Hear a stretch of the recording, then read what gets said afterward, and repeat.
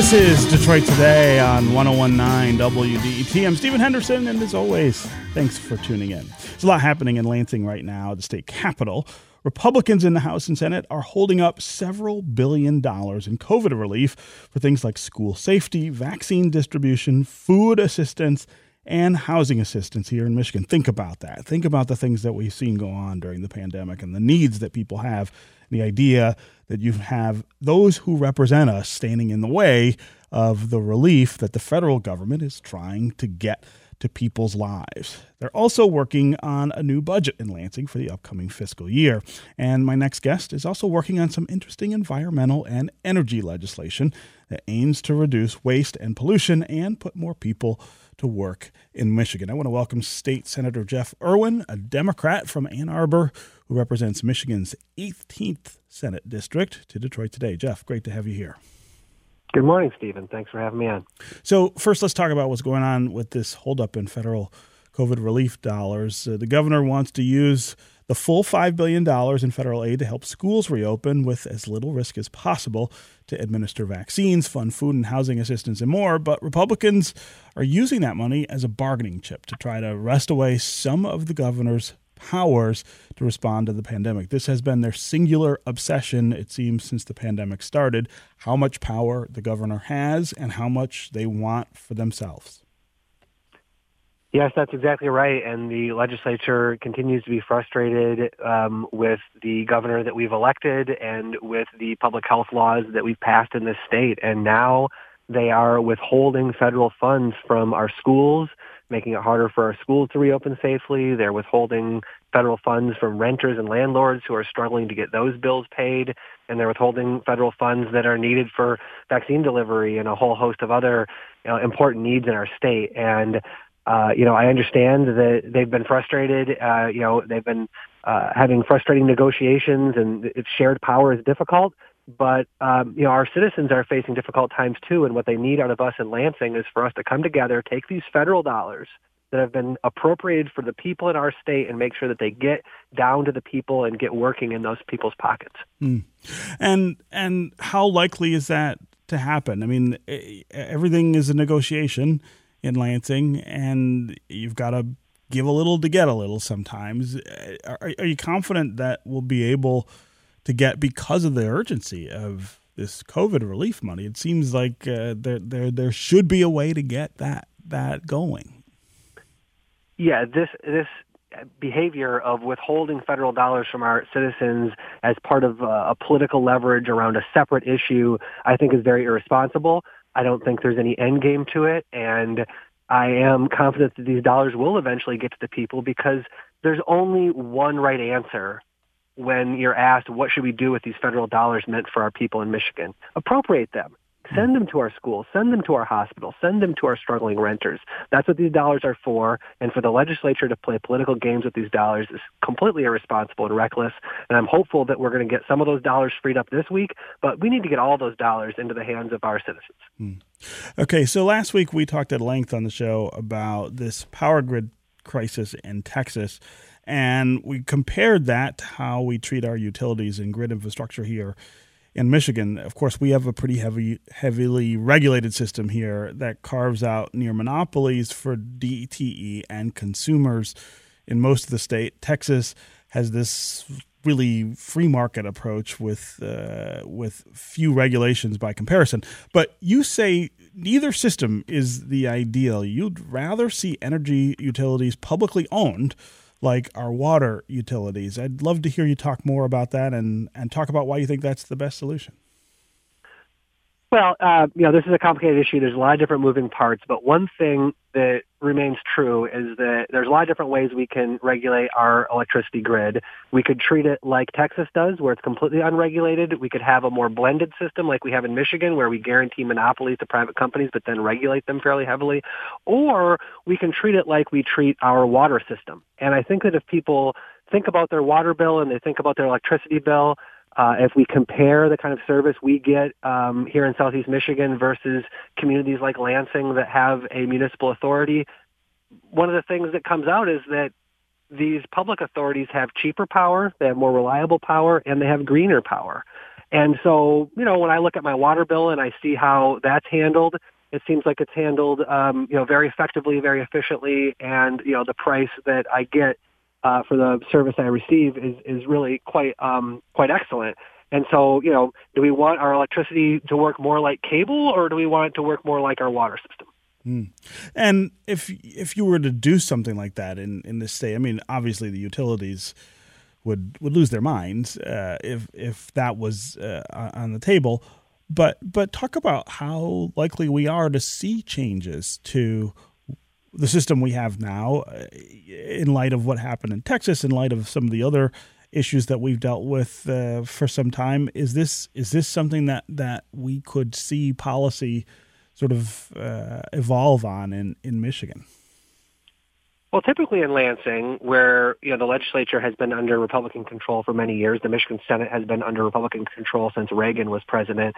You actually see policy proposals from the conservatives to deregulate the state, to make the state more like Texas. And I do think that because of the incident down there, because of people dying as a result of the poor decisions to not winterize their equipment in Texas, I think that some of those pushes for deregulation here are going to be quieter this year than they have been in previous years. When it comes to trying to improve reliability and trying to improve, our system, I think you might see some proposals along those lines. But, for the most part, the electricity system here in Michigan, there haven't been a lot of changes to those regulations since 2016 when we passed our last big energy package. So a lot of Republicans quickly latched onto the idea that wind turbines were somehow to blame for what happened in Texas. That, of course, is false. Wind is not nearly enough of the power generation source in Texas to really have caused something as massive as the failures that we saw. But I wonder what your reaction is to that criticism, given your championing of renewable energy here in Michigan. Well, there are policy choices around regulation and choices around operation that need to be made. And here in Michigan, we winterize our windmills, we winterize our power plants because we know that cold weather can happen. In Texas, partly because they have such weak regulations, they didn't require their power companies to regulate their plants. They didn't require pipelines to be winterized. They didn't require their windmills or their turbines to be winterized. And as a result, they had failures in all of these areas. But as you point out, the biggest failure was in their natural gas system.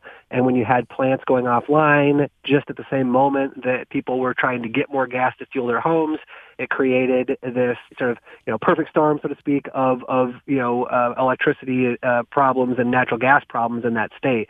And so, as I've looked into what happened in Texas, the biggest problem was that they had their natural gas plants going offline right at the same time their homeowners that heated with natural gas were demanding more supply, and as a result, they just couldn't keep supply going to those plants, and they didn't winterize them. And so those are decisions that need to be made better in Texas. Here in Michigan, of course, we know that cold weather can happen, but what it really brings me back to is our overall issue of climate change. And I hear from polluters over and over and over again that it's too expensive to deal with climate change. It's too expensive to rein in our pollution. Well, now we're seeing in Texas that there's a cost for not taking care of these problems. There's a cost for ignoring the global weather weirding that we're causing.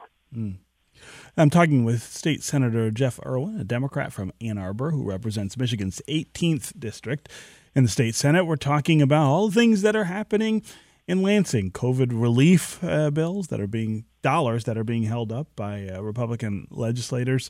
And we're also talking about the energy crisis in Texas with the failure of their power grid, how that relates to our utility regulation here in Michigan, the way we deal with power generation and distribution.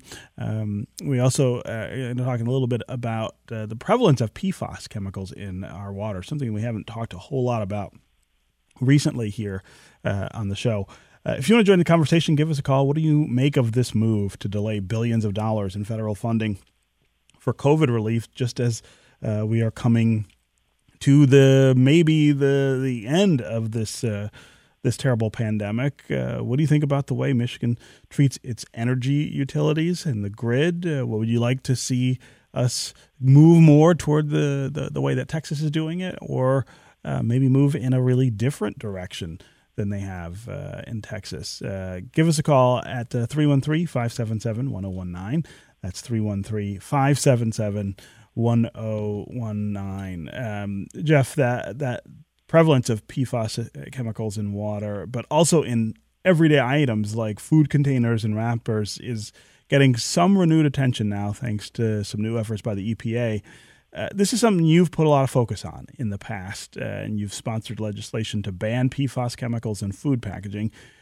Talk a little more about how prevalent this chemical is in our daily lives and what the solution is.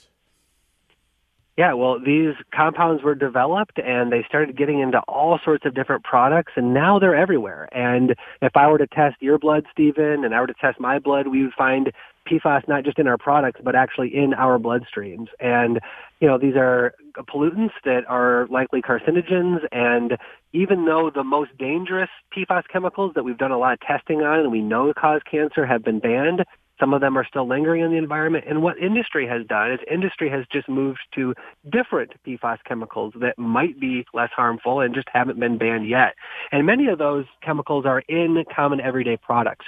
One of the product areas that I've focused on, because I think that it's compelling as a consumer, is that we have PFAS in our food packaging. And one of the spaces where there's been a fair amount of research is on fast food containers. And so if you go to a fast food restaurant and you get, say, a fries that are in a bag, that bag usually has a PFAS lining on it. And some of that PFAS can leach off of that bag and into the food. Same with wrappers for burgers. Alternatively, if you have something that is more of like a clamshell cardboard container, that probably doesn't have PFAS in it unless it's got a coating on it. And so what I proposed is let's stop using PFAS in our food packaging. Let's take that one clear vector of PFAS getting into our environment and into our bodies, and let's just stop doing that. There are products out there that work just fine that restaurants and fast food companies could use to put their fries in. And I propose that in Michigan, we require them to do so to protect our health and to start getting these PFAS chemicals out of our consumer products, because eventually, even if they don't get into our bloodstream right away, they get into our landfill and eventually into our environment and water. And it seems like each time we talk about this, there's another idea to try to move in that direction, but that we move pretty slowly. I mean, the reaction to these chemicals and their absolute widespread nature seems delayed or slow somehow. It really is everywhere, and we are doing very little to roll that back. Yes, and we've had this same experience with other chemicals before, right? We discover some chemical, it becomes very useful for something. We'll say, for instance, PCBs. We use them for decades. They get more and more ubiquitous in products and in our industrial processes, and then all of a sudden we find out that they're dangerous. And usually it takes a long time, sometimes decades, for the regulatory system and the law to catch up to these problems. And partially that's because the elected officials, I think, are not reacting quickly enough to rein in these types of abuses, because for each of us that are out there living our daily lives, whether it's PFAS in food containers or whether it's nasty effluent coming out of a smokestack, that's only affecting us a tiny bit. It's only increasing our cancer risk by a tiny bit. But for those polluters, the authority to be able to continue to use those products or continue to spew that effluent might be worth millions of dollars a year to that company. And so they're lobbying very hard to prevent these kinds of rules, whereas the public that is clearly would benefit from stronger rules and is clearly harmed by pollution has a very diffuse negative impact. And it's that mismatch in intensity that I think causes government to fail to protect the public health in this regard.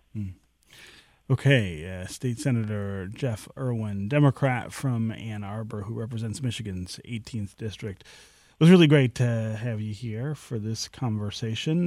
Good luck with all of the negotiations that you have to be part of here in Lansing. There's a lot of work in front of legislators. Yeah, thank you very much. It's a wide-ranging talk, but I do appreciate the focus and bring us back to the fact that there are dollars in Lansing right now that are being held up as part of a political ultimatum when those dollars need to get down to our communities to help folks that are in need, particularly our renters who have bills stacked up and our schools that are trying to reopen safely. Yeah.